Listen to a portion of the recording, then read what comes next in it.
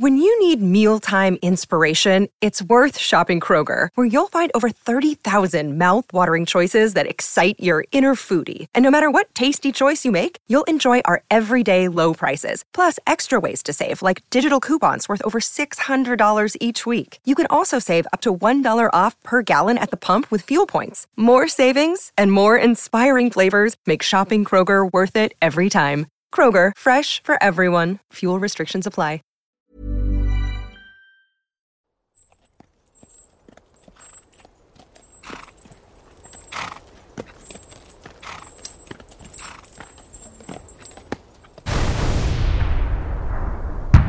(1914) August 4th. Britain declares war on Germany. The horses that ploughed Ireland's fields before the outbreak of hostilities were to be as critical to the war effort as the heavy artillery, machine guns and the millions of men. 80% or more of horses killed in the First World War in the British Army were not cavalry horses, they were draft horses. Ireland's renowned hunting horses were sought for the cavalry. Irish horses were needed as well to haul supplies, equipment and ammunition, to move the heavy guns and pull the ambulances. And these were kind of the uglies of the horse world. You know, they weren't the glamorous, shiny coated horses you'll see in outside Buckingham Palace. These were cobs, hairy-legged, heavy horses who probably had been pulling Guinness barrels out of Guinnesses there in Dublin, you know, and were drafted up into the army. And these poor guys, you know, way down with their loads, maybe 20 stone, 17 stone weight on top of everything else, trying to get through that type of terrain. They were exposed and vulnerable to shell fire. Not being fast or manoeuvrable horses, when an artillery barrage would have come in, they could have done nothing. You know, they would have just been in the open ground, nowhere to hide, nowhere to cover. You know, a horse can't jump into a trench. Vulnerable too to disease and deprivation. The living conditions were harrowing. You know, the skin is prone to sort of mud rash or rain rash or whatever, you know, from the irritation of constant wetness.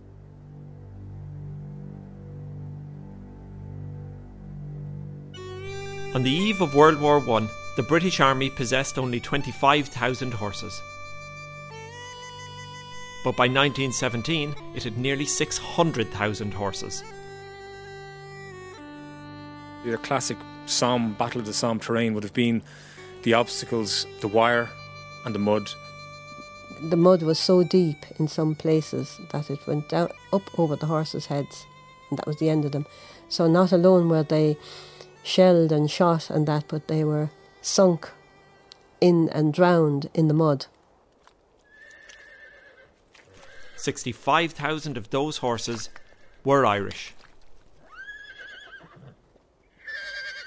The ships that would bring thousands of Irish horses to the muddy fields of Flanders echoed the ships that brought the first war horses to Ireland. The war horse is a very specific term to the medieval war horse. The Normans conquered vast swathes of Europe in the early 12th century, including Ireland, and they relied heavily on these war horses. Ronan Wilson of the Wolf Trek Equestrian Centre in Blessington, County Wicklow, has made the role of the horse in Ireland and at war his passion. Historians have said that the native horse to Ireland at that time was uselessly small. References to Queen Maeve using chariots, you know, we have ideas of Ben-Hur and that type of Hollywood image, but these would have been very small horses and only capable of probably pulling a small chariot, not really capable of being ridden. That they're probably like a hobby horse. And this was a famous horse used by the Irish, very small horses, very nimble horses, but very outmatched against a heavy cavalry horse in terms of physical weight and physical strength. In the lead up to the war, one of the criteria for British Army horses was that they had to be either geldings, castrated male horses who were easier to handle, or mares, female horses who were not in foal. The Normans felt differently. Their war horses were always stallions. They believed that geldings and mares were fit for only women and priests.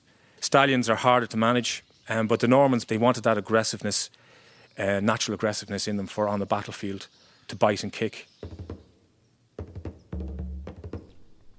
In a reflection of the way that their owners famously became more Irish than the Irish themselves, the Norman war horse too fed into the bloodlines of the Irish horse of the 20th century. So what would have happened in when the Normans arrived here is their horses would have been breeding with Irish horses, and you would get this evolution of a horse from being a small type horse into a larger horse, you know.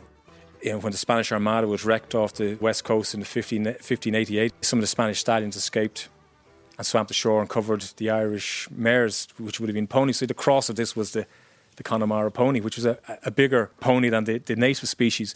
One stallion can make a difference to it in almost an entire nation. By the 1800s, the Irish horse had evolved and become renowned all over Europe. Lieutenant Colonel Brian McSweeney of the Army Equitation School, based at McKee Barracks in Dublin, is clear on the characteristics that made the Irish horse so sought after. Well, the Irish horse spoke for itself. A lot of foreign nations came to Ireland specifically to buy the Irish horse because the Irish horse was world renowned. Soundness, bravery, honesty, ability, and those are the qualities that still persist today. It's straightforward. There isn't any huge difficulty in training the horse to do what it's intended to do.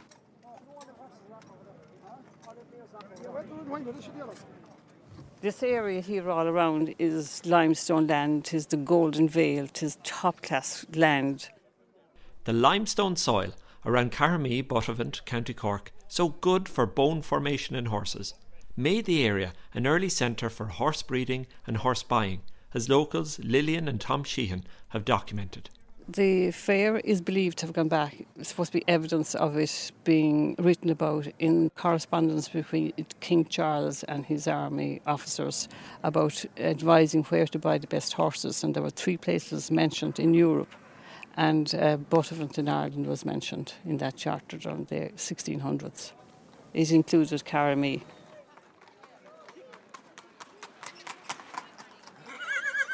We're here at the annual Carramee Horse Fair, where horses are traded on the side of the street, which has been happening for hundreds of years. I suppose the best word to describe it is bedlam. Anybody who decides to drive through the town and is unaware of what they're facing, they get the fright of their lives because they end up in their cars inside in the middle of all these horses with their hooves looking and their backsides faced to their windscreens. There's never an ad or an email or a telephone call made to organise it. It just happens. I enjoy the fair. I think it's a great event because it's a great social event for the town. People come from all over the country, both the north and from Britain and from France and from the continent, and they come every year. Right, get down to the horse, Two and leave that bridle on him. Miley, come here, let you. Listen, you buy that horse to me there, train and everything done with him. Everywhere you look, there's horses. There's a Palomino pony down there, there's a Connemara pony. You know, you have cobs, you know, it'll be just horses. Enemy wants too often, and you'll be lying in the broad of your back. The supply of Irish horses for war did not start in 1914. The reputation of the Irish horse was well established by then. Ireland had developed a thriving export trade supplying the Belgian, Austrian, Russian and German armies with the much sought-after Irish hunter. Carramee lays claim to Napoleon's white charger Marengo, who carried Napoleon at the Battle of Waterloo in 1815. It's been said for as long as we are around, I know that Napoleon did buy his charger here, that he led his troops to battle on. We haven't a receipt of the transaction, but it's a part of the history of Buttevant as well. He was a white stallion. He was one of the finest equine animals ever seen. He was a very strong, powerful, with a great presence and even a great personality. And that's why they were anxious to acquire him, because they needed the prestige of a good animal leading their army into battle. The Irish horse was by now a status symbol, with a love of riding and racing horses firmly embedded in Irish cultural life. The whole word steeplechase was born here in Buttevant. There was 2 local landowners who had a dispute coming out of religious service one Sunday morning. O'Callaghan and Blake were their names, and they were disputing as to which one of them had the best horse. So they laid down a challenge that they'd race the horses from Buttevant to Doneraile and from steeple to steeple, the steeple here in Buttevant to the steeple in Doneraile. The Grand National entry is actually 4.5 miles long, and the distance between these two steeples is 4.5 miles. So that's how it all started. We never found out who actually won the race. That was never revealed. Buttevant, with its hinterland of horses, was a logical place to build a barracks in the expansion of the British military presence in Ireland. From about 1810 to 1922, the town absolutely boomed. Because every door up and down the street there was supplying goods and needs to the army here in the town, and to their families, and feed stuff for the horses, for the cavalry and stuff. Barracks were built with horses in mind in Irish cities like Dublin as well.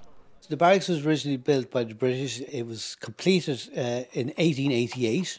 It was called Marlborough Barracks. It's strategically located here a little bit on high ground. It kind of dominates the city a little bit. It was adjacent to the Phoenix Park for manoeuvres. It had direct access to the North Circular Road and thereby the North Wall for sailing away on campaigns. So British regiments of horses, whether they were cavalry regiments or horse-drawn artillery regiments, they were stationed here and sited here. A cavalry regiment at full war strength, which was 890-odd horses. This barracks was built primarily to house that amount of horses, mainly Irish-bred horses. The Irish-bred horses in the British cavalry needed riders, and the horse-based pastimes of Ireland provided men with the necessary skills. Siegfried Sassoon, the famous war poet, he was a great hunting man, and he tells that when you joined the cavalry before the First World War, there was 3 classes. You had the men who had never ridden a horse before, the men who had ridden a horse before, and the men who had hunted before. The men who had hunted before were the top of the class. Much better balance on a horse, much better ability to ride a horse. The research of Sean Murphy, a Waterford-based historian, has shown that hunting involved not just the aristocracy, but local farmers, and for good reason. Hunting was a sport that lots of people were involved. It wasn't just necessarily the aristocracy were hunting, which of course they did in a big way. They were involved solely in providing the hounds and all for the hunt. But strong farmers and small farmers too were interested in hunting, and some of the small farmers would have kept a nice mare that was capable of hunting. If all these other farmers joined in, it meant they were getting free rein over the countryside. They were able to travel farther, without being harassed by people who objected to hunting. And a lot of these hunting horses then were suitable for army horses afterwards. The officers lived in the officers' mess, and the officers' chargers had stables here in the yard that we're currently located in now. And the horses lived in stalls in the bottom floor of the buildings down the barracks, and the soldiers lived above, so that the warmth of the horses underneath kept the soldiers warm above. The skills to ride and handle horses went far beyond the landed classes. A lot of the Irish people were familiar with horses. Tackle a horse, drive a horse, ride a horse, deal with wild horses and all. It was the same now as youngsters at the moment drive motor cars. Everybody in the country was able to handle a horse. The pounding match came from the tradition of the steeplechase, and these were races, cross-country races, that weren't for the aristocracy. These were for the common people, jumping obstacles, stone walls and ditches. It was away from the gaze, though, of the authorities. It was in the countryside. You know, your local magistrate wasn't going to be there. And in fact, some of these were really quite violent affairs. If there was a local rider competing against another rider, the locals from the opposing team would throw stones at the guy as he jumped a wall or a fence or whatever, maybe putting an obstacle in the way, pulling a cart out in front of a jump. Natural horsemanship, instinctive horsemanship that the Irish would have had for riding cross-country, you know. There was a pounding match in County Waterford, and there was a rider called Black Jack, and he rode a horse to settle a bet without a saddle, a bridle, and only used a cabbage stalk to guide the horse. The cavalry horse was trained to work together with their horsemen as a team, practicing the art of warfare swordsmanship, honed and developed over centuries. Well, I'm mounted up here, and we've warmed up the horse, and he's just got his, any athlete, you want to stretch the muscles a little bit, get the blood flowing. Ronan Wilson, is a modern-day horseman, but his interest in the life of the horse at war has led him to recreate a cavalry training exercise which he regularly demonstrates to visitors to his stables. Okay, well, we're going to do what's called post-practice, practicing against a target that's at a kind of the level of an infantryman. And we're going to use the sword against a soft target like a melon. Drawing swords was the commitment that cavalrymen were making to a charge, and it was said that you drew swords at the very last moment because you didn't want to tell your enemy what you were about to do. So when you draw your sword out across your body, and you slope your sword onto your shoulder, that allows you to ride the horse at any gait, be it a trot or a canter or a gallop. So we're going to ride on now. Shorten up the reins. Break into a trot, finally into a canter. Go into the guard position.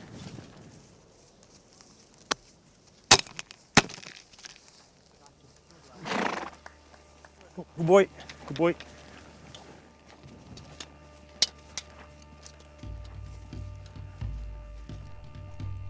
In 1887, as the Empire expanded, a remount service was established to buy, transport and train horses centrally for the British Army.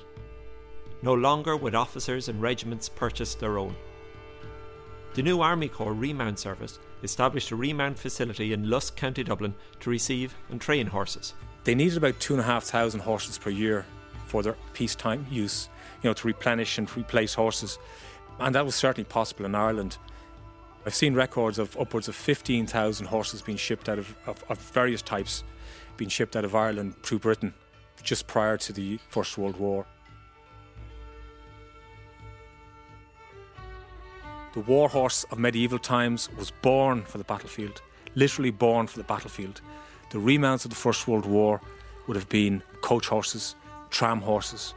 Electrification was coming in, so a lot of the tram horses that would pull the trams were being decommissioned by the tram companies, so they were great buys for the military. And as war loomed, it was to places like Carramee that the Army remount officers came in the balmy days of summer 1914. Carramee in 1914 was a huge event by all accounts because it lasted for a full week outside in the field. People arrived in their horses and traps and probably bicycles or walked from miles and miles around. So you can imagine the atmosphere. Hundreds of people and they walk along. Of course, life was much more leisurely that time, and some of them that were better off probably had accommodation, but others I suspect slept out by the ditches probably.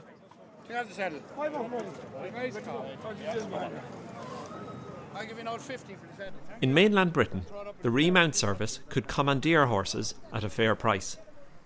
In Ireland, it was on a willing seller basis only. Agents working on behalf of the remount service scoured farmyards and fields throughout Ireland for horses. So the agent would he'd go around the countryside and he'd collect up horses, and they were all tied together with string. And this is a term we use today in modern day use for a string of horses. It's like saying a flock of geese or a herd of cattle. It's a string of horses. Breeders and dealers working through agents of the remount service would arrange to bring strings of horses to the ports. My grandfather, O'Donoghue, as a young man, he used to take 10 or 12 of these in tandem into the port in Cork. He'd set off and he'd be on the lead horse with his saddle and his gear, and he'd be comfortable enough, I suppose. And the horses then, he used to take them, I think, about a dozen at a time, and they'd be tied in pairs and tied onto one another. And there'd be a whole caravan of horses after him. The breakout of hostilities was about to put the remount system and Irish horses under huge strain.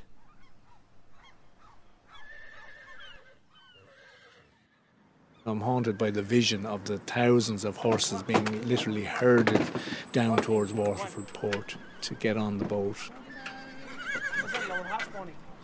Herds of horses were driven down the quays of Irish ports to be loaded on board ships. Several jumped over the railings in panic and drowned. The conditions of the horses in transit horrified John Osborne of the Irish National Stud and a veterinary surgeon. I mean, the ship was then at close quarters confinement. All the ingredients were there for husbandry disaster, if you like. as the animals assembled from far and wide, kept in cramped conditions, transported long distances, and then kept in suboptimum living conditions, they were going to suffer high losses before they ever heard a gunshot. Probably at that stage they were terrified horses, like a strange place, unfamiliar territory, and then loaded. Then each horse had to be loaded individually. It was, very frightening for the horses at that time, like biting and kicking and screaming, trying to get away from where they were, slung into boats and off to England. With their hooves unsteady with the rocking motion of the swelling sea, their hellish journey was just beginning. Horses love routine. They love being in a settled environment. They don't like unpleasant surprises. They don't like the shock. They don't like sudden noises or whatever. They're very, very easy animals, frightening. To get a fright. Very, very easy. Thunder and lightning now. You're supposed to put in horses when it's there, if you can get them in time. But they could go anywhere from it. Very, very easy frighten them does. But there's an awful shock to their system, they run wild, blind. If they were galloping full force, that says that they're blind. They run blind. They get very upset, they mightn't eat. He may not eat for 4 or 5 days. Lose the world of weight. But they would have to adjust. They would have to become accustomed to unpleasant surprises. There was no choice. So the horse were retrained, actually called standing fire. So what they would do is they would fire guns close to the horse one day, and they'd move closer and closer and closer, and they'd bring older horses in to company. The new horse would say, "God, what's that noise?" And he'd see the old horse didn't flinch. "Oh, must be okay." And this is how they would train to stand perfectly still when artillery was being fired or rifles or machine guns were being fired. That was the time we're in. The horses were needed. They were needed to pull carriages. They were needed to carry soldiers, they were needed to carry equipment, caravans of equipment and guns and all to the front, across muddy fields, across bad tracks, More shells were discharged in the 35-minute bombardment ahead of the Battle of Neuve Chapelle in March 1915 than in the whole of the Boer War just 15 years earlier. When you think about something like the Battle of the Somme, there was hundreds of thousands of shells. They had to be transported somehow. Ammunition like that is very, very heavy. The only practical way was to use a horse. Supply horses running shells to the guns in strings of horses were stumbling through ever more difficult terrain as the use of artillery intensified. The wire and the mud, the shell holes and the moonscape, hard enough for men to cross it, but horses carrying 17 stone of equipment and man and equipment would be very, very difficult. So it's huge wear and tear on a poor old horse. Horses were issued with gas masks following the introduction of poison gas by both sides. Troopers were instructed to put the mask on the horse first. The men could adjust their mask, but the horses were unable to convey if they needed help. There's lots of stories of the bonds that the horsemen would make with their horses. Jack Seeley describes how he saw many men giving their lives up for their horses. A horse stuck in mud, they'd jump in up to their waists themselves to try and save the horse and maybe get sucked under the mud themselves. The mud and cratered landscape was not just a physical threat to the horses, but also a breeding ground for discomfort and disease. The constant wetting of the hooves had disastrous consequences. The feet can kill the horse. Everyone said, no foot, no horse. The horse will perish and die if the feet aren't good. If there's a minor change in the circulation, you get drastic changes in the structure of the foot and horrible situations like laminitis or, infections in the hoof. And so you end up with this sort of case of hoof horn, and the foot within it can literally step out of that case. If anyone's ever had a nail torn off their finger, well, they have a hint of what it's like for the horse. Worse than that, it has to do so while suspending 500 kilograms in the air. When they were injured, badly injured, depending, they would be put down or they might try to rescue them. They loved their horses. They were very important to them.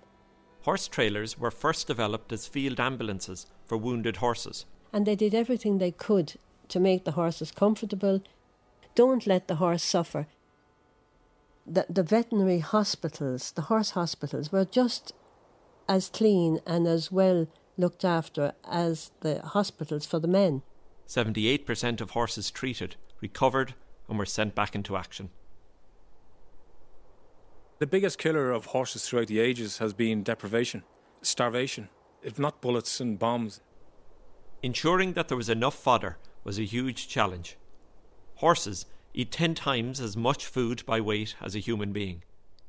And as more and more supply ships were sunk by German U-boats, horse rations were cut. It's a grazing animal, so it's meant to be nibbling small amounts of food over a long period of time. Any variation from that, either in absence of food or too much food or in infrequent access to food, you get digestive upset. Not all Ireland's horses could be sent to the Western Front. For without horses at home, the food for the horses at war and for the soldiers and for the civilian population could not be grown. They were depending on Ireland to supply food to them. That was an important part of the politics of the time. The horse, the workhorse, was absolutely essential for that, because how would you provide food with just shovels and pikes? The horse was the tractor of the farm. It was most important. The horse did all the heavy working for the farm, did the ploughing and the harrowing and the sowing and the reaping and the binding and all that. The horse was the power. And as well as that then, the horse was the transport. The horse was used for going to the creamery, the horse was used for going to the shop. A farm couldn't exist without a horse. And it was at home that some of the Irish horses which had been bought for the British Army met their death. On the first day of the Easter Rising 1916, 4 Lancers from Marlborough Barracks rode past the GPO, headquarters of the rebels, apparently unaware of what was happening. Shots rang out and 4 horses and their riders dropped dead. Back on the Western Front, the cavalry on their hunting horses waited behind the lines to charge forward. The common denominator between the Norman Knight and the horsemen of the First World War was what was known as the shock cavalry charge. The idea of punching a hole through your enemy, a knee-to-knee charge. So the horseman beside you, your knee would be touching his knee. One general described it as the rushing wall, so that if you had a squadron of horses, they would occupy a line of 70 feet long by 9 feet high, travelling at 10 yards a second. The infantryman who's standing facing this had a choice that he either stand his ground and be run over, or he could run away. And the ground would literally shake under their feet as the horsemen approached. By the start of World War I, the horse had been used in battle for thousands of years. But this was changing. The rifle spelled the end of the horse's role on the battlefield, in my opinion. The threat of gunpowder came through the development of the musket. But in the early days, the horse could still be a match for this new weapon. You could fire about 3 bullets a minute out of a musket. The horse had a chance. If a horse was quick enough and he could gallop 100 yards to the infantryman before he could reload, he could attack him and take him on. But by the 1850s, the rifle had kind of evolved as a weapon, a serviceable weapon in modern European armies. And the rifle had a distinction of being able to fire a bullet at a much further range with great accuracy and great speed and power. A good infantryman could probably fire between 20 to 25 bullets a minute out of a rifle. The record was by a sergeant. He fired 39 bullets at a 1 foot square target 200 yards away in 1 minute. That's ferocious. This developed into what was called a mad minute, a huge volume of rifle fire.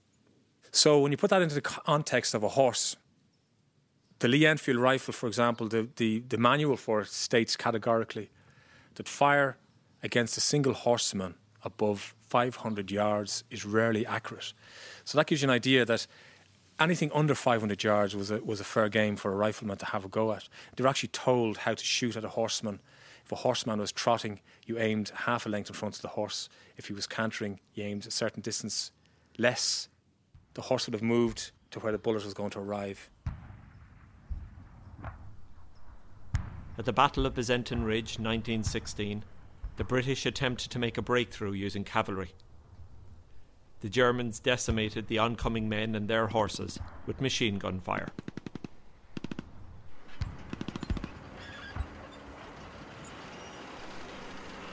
The breakthrough, when it came, was led by tanks rather than the cavalry. Tanks utilising the new Caterpillar tracks developed for use by agricultural machinery and armoured against machine gun fire. At the outbreak of the war, the tractor was making inroads in agriculture, and during the war, the tractor had a huge role to play in being much more efficient at growing food. It was not just on the battlefield that the horse's role was being challenged. The invention of the tractor meant that farm work could be done more efficiently.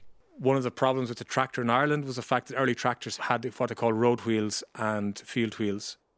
When you were going on the road, you had to change the wheels from these, they were called spade lugs. They were like spikes that stuck out the side of the wheels. They had to be changed. So this wasn't really practical in Ireland with our small fields. Like places like America and Russia, the tractor was much more effective.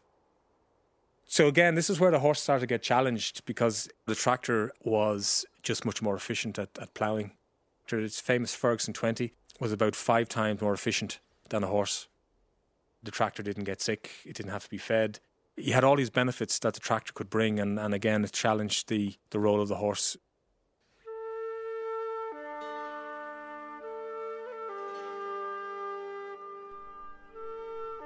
During the First World War, the thousands of Irish horses that went to the battlefront lost their Irish identity, being absorbed into the British Army, mixing with horses from all over the world. But in the aftermath of the war, Ireland would be an independent state with its own army, and the horse would help define it. When a horse joins the army, he joins the army for life. Every horse, just like an individual, a man or woman, every horse has a number, rank and name. So we give them all the time that they want to reach their potential. The Irish horse is only used in one capacity in the modern Defence Forces, the Army Equitation School, headed today by Lieutenant Colonel Brian McSweeney. We're here since 1926. We were established to promote Ireland and the Irish-bred horse, and that's the reason we're still here today. In those first few years, the school played an important role in demonstrating Ireland's independence abroad. We were a fledgling state, only 4 years old by the time the school here was established. At that stage, the only foreign international competitors were probably horsemen, and it was a visual sign of a new nation with uniformed people riding on Irish horses, competing in places like Madison Square Garden, the White City in London, Wembley, Ostend, big international shows where all the other nations and their armies competed in regularly, and now we were a part of that, and we were competing on a level playing field with all these other nations. In today's modern defence forces, horses do not feature on missions. But in some ways, the care and maintenance of the armoured vehicles is not unlike that of the horses they replaced. My name is Squadron Sergeant Michael Doyle, here in Corbrough Barracks in Rathmines. You're in the parking area of the 2nd Brigade Cavalry Squadron, and this is primarily where we park all our military vehicles that are assigned to us. Where you had horses previously stored before, this is now where we actually store our motorbikes. Today we've evolved from the horse to the mechanical horse. Our armoured vehicles are parked in a shelter up on the square and beyond that building there. Whereas the horses, you're talking about blacksmiths, the constant feeding, the constant watering, the location to secure them. A lot of the vehicles, there is very little maintenance in them. So 9 or 10 times you can probably diagnose the issue with the vehicle when it does break down, and the log support can come out with the part and possibly repair it on the side of the road. Where if a horse broken a leg, it probably had to be put down, and that was it, it was out of action. They're constantly trying to evolve the truck as such to military roles. You see there now with the ground clearance, if you're out on the ground and it's after heavy rains and all that, you can get bogged down, hence you've got the cross-country tyres in that vehicle. You've also got the protection for the engine. You can see the shield there just below the bumper, which protects the sump of the engine, to give that ground clearance. Though the Irish Defence Forces use motorbikes and armoured cars, one army has continued to buy Irish horses.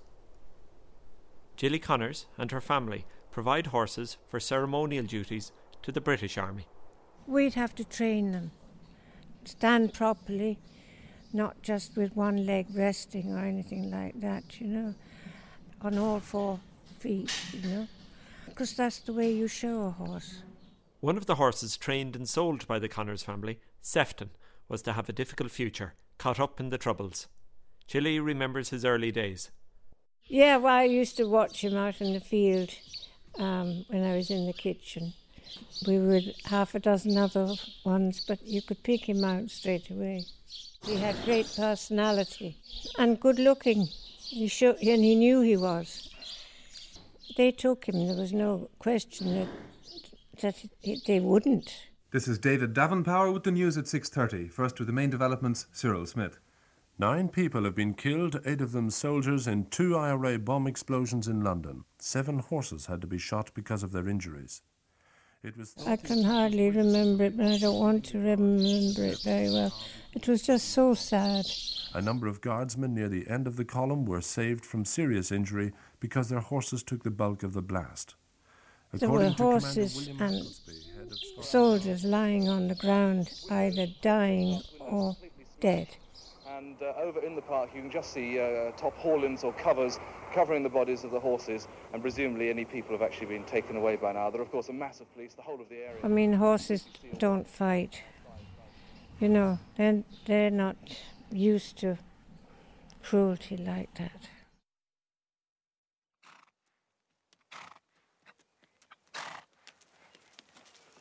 Moscow Flyer has rambled over to say hello. Moscow Flyer, one of the greatest steeplechasers of all time. From the Carramee Fair to the remount centres of the First World War, and on to the show-jumping arenas and racecourses dotted around the country, the Irish horse has been on a journey of evolution and shifting attitudes to its importance. The love of the horse was founded in an age of sportsmanship, of daring do, of risk-taking, of everybody being connected to the land. 100 years on from that, it's a completely different world. This massive half a ton of flesh and bone with the curious eye and the inquisitive ears and the noble demeanour, this is a friend for life.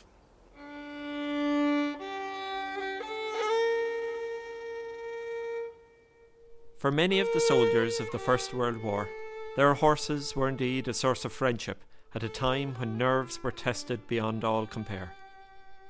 But what became of those noble animals once the war had ended?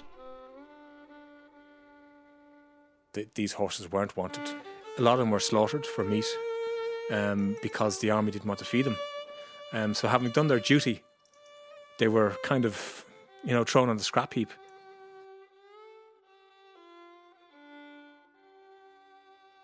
And it's the fact that the horse is so innocent in it all. It's not of his making.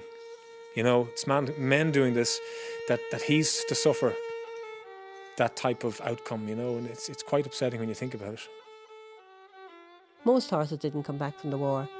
The horses which were likely to come back were officers' horses, special horses that were part of them, that they would have hunted with and they would have known all their lives, they would have known for years. And a lot of the really bad ones were used as food. People were starving, they had no food because their farms were devastated, and they needed the horsepower as well. If any of the horses were useful, they needed those to restore the farms. So they stayed on and fed the French, one way or another, by either slaughtering them or using them as workhorses. 1918, November 11th, Armistice Day. The war is over. On the Western Front, 256,000 horses have been killed.